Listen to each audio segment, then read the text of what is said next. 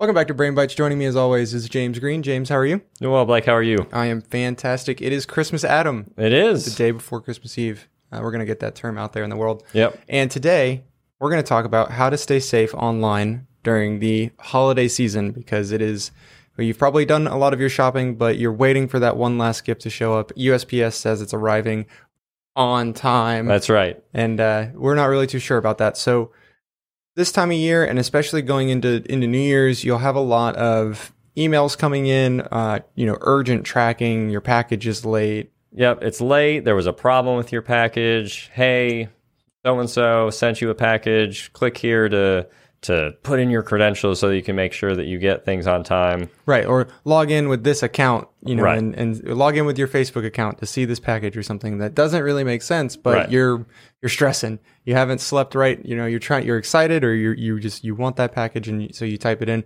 So just a lot of stuff going on online during this time of year, trying to take advantage of either emotions because you're excited for something, or you're frantic about something coming in, or and just some quick tips that we'll give out for other ways to stay safe that aren't email related. So. Right. So the first one, we were just talking about it, is those emails that say, hey, your package is late. There's a problem with the package. Click here to view the status. Click here to double check on your package. And what we're going to tell you to do right there is stop, pause. And if it's something that's coming from Amazon or from another retailer, just go to the retailer site. Exactly. Log into it, view the status there. Do not click on the link in the email that says just click here to log in. And if the email doesn't give any specifics, so we've all purchased things from Amazon. This isn't an Amazon ad or anything, but we've all purchased things from Amazon. You know what those emails look like, and it tells you your order of one item, and it has the item there listed Right. to show you. If it's an email saying, hey, your item is delayed, click here to view it, and they're not telling you what it is, yeah, just go to the site that it says it's coming from and check there. And if it's different, don't then click on the email to see why they're saying it's going to be late. If they can't provide you any details in the email, then they probably don't actually know what the product is that they're Right. saying is late. Now that's not to say that if it does have detailed information to click on it, because there are ways to just guess, right? Yep. Hot ticket items, your PS5, your Xbox Yep. One X, all that stuff. But so if you get emails that and it kind of harkens back to our phishing email, right? If you weren't expecting it, which I know that's hard with packages this time of year and everything, but if it seems off, don't click. And that's kind of a perfect segue into, especially going into New Year. Right. I know, this time we're all thinking about Christmas and the holidays around in late December for packages and stuff. But when it comes to this next topic, going into New Year's, if there's a deal that seems too good to be true on a website, It's probably is. too good to. Right. Yeah. If you're getting the gym membership to that luxury spa down the street for $22 a month, and it's normally $150 per person per month, maybe that's not a good New Year's special. Maybe that's just someone trying to dupe you out of your money. Someone is trying to dupe you. And then also, we're coming into crunch time, coming back to Christmas for a second. You're trying to frantically find that hot ticket item, that last second item. You're Googling or searching for something. You're getting website searches for websites you've never heard of. Right.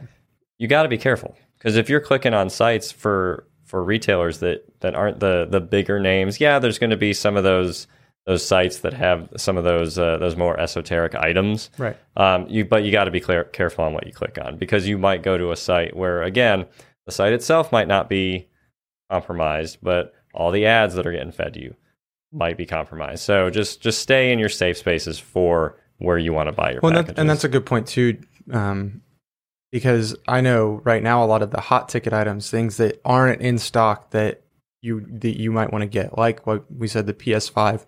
Right. I know a lot of hardware components for like custom computers are out of stock, graphics cards out of stock, and you might search for it, go to eBay and see something that seems like a good price. And there are people selling if you read the description very closely, they're selling pictures of PS5s for hundreds of dollars. Right. And this kind of ties into if it's too good to be true, right? If the only PS5s on eBay are all selling for 3 to 4 times what the MSRP is, and then this Right. guy is saying buy it now, not a bid, buy it now for $300. Yep. Well, why wouldn't this guy try and get, 1,500 like everybody else is trying to get? So stop, slow down. Again, this kind of it all ties back into what we were talking about with the phishing episode we did a few weeks ago. Really just take that pause, because that 2 minutes that you could take and say, am I waiting on another package? Do I have something that's still yet to be delivered? I don't think I did. Right. But I better click just to double. Or take that 2 minutes of, why is this guy selling a PS5 for $300 when the other guys are selling them for $1,500? And take that pause and save yourself the financial heartache, the embarrassment, the reconciling these things can take a lot of time and effort too. If you do end up in some sort of fraudulent situation with your credit card information or with your personal information, reconciling that can take, months and a decent amount of money to get all that resolved. So. Yeah, and for businesses, if you do subscribe to a managed phishing campaign, now is the time to start some of those campaigns. Use the package scenario. Use the click here for that last second item scenario. This is the time to see where your weak links are. Right, and it's not just taking advantage of people because they might be susceptible to this, but this is the best time to train them. If they are susceptible to clicking on phishing emails, training them this way with something that they might actually really click on is the best way to do it, because then they can go back and look at the emails and say, okay, I clicked on this because I was waiting for a package. Okay, why did you trust the email that came in? Why didn't you go to the source of the whoever was sending you the package? Or I thought you said it was coming UPS. This is an email from FedEx. So And that's a great point. Is the purpose of managed phishing as a whole is to educate your users. The purpose is not to shame them or make them feel bad or anything like that. It's all educational purposes. So, like you said, you're not taking advantage of people. You're using it as an education opportunity, right? So that you can learn from your users why did this come in? Why did you click on it? What about this made you say, "Oh, I'm going to click on this"? So that you can craft those a little bit better, maybe craft your in-house learning a little bit better, your communications a little bit better. Just use this opportunity, educate your users, and educate yourself during this process. Right. And just to clarify what we're talking about, there's products out there where you can build and send simulated phishing emails, so they're safe, but they emulate phishing emails so that you can send them to your end users and see who's susceptible to phishing attacks with something simulated and not with an actual phishing attack. That's a good episode for the future. Yeah, right. For sure. And we run those weekly here. And it's good to keep people, on the lookout for, or keep people really being critical of their emails. But one last quick tip on keeping yourself safe during the holiday times. This might be too little too late. But when shopping online, I always try to use something like either a credit card or a prepaid card or something along those lines instead of my actual debit card. That way, I use an American Express. Again, not an American Express ad. If you're listening, though, we're here. But I use an American Express because I've found that their fraud department is very responsive and they do investigate. So they kind of look at your past spending trends and look at more than just I said I didn't buy this. But every time I've ever had a problem with a card getting stolen or a number getting sniffed or spoofed or something, they've always been very quick and responsive to that. Yep. But you don't want to use your debit card shopping online. I cringe anytime where it's like, oh, I could use that. No, I'm not going to use my debit card. Yeah, because then if they get those numbers, it's just direct access to your bank account. That's right. Yep. So try to use a credit card. Try to use Apple Pay or Google Pay or some form of authorized third-party payment, because it's an interface that, especially on Apple Pay, you're not spoofing that, right? And even then, the credit card number can be randomized during the transaction. Exactly. And if in the slim chance that your information is taken or sold off of a site or something along those lines, if they have an American Express or if they have a credit card or Apple Pay, something that is not directly linked to your bank account. Right. Yeah, that money is there. That money's on the card. You will be responsible for that money at some point, but it's not immediately. Correct. You have some time.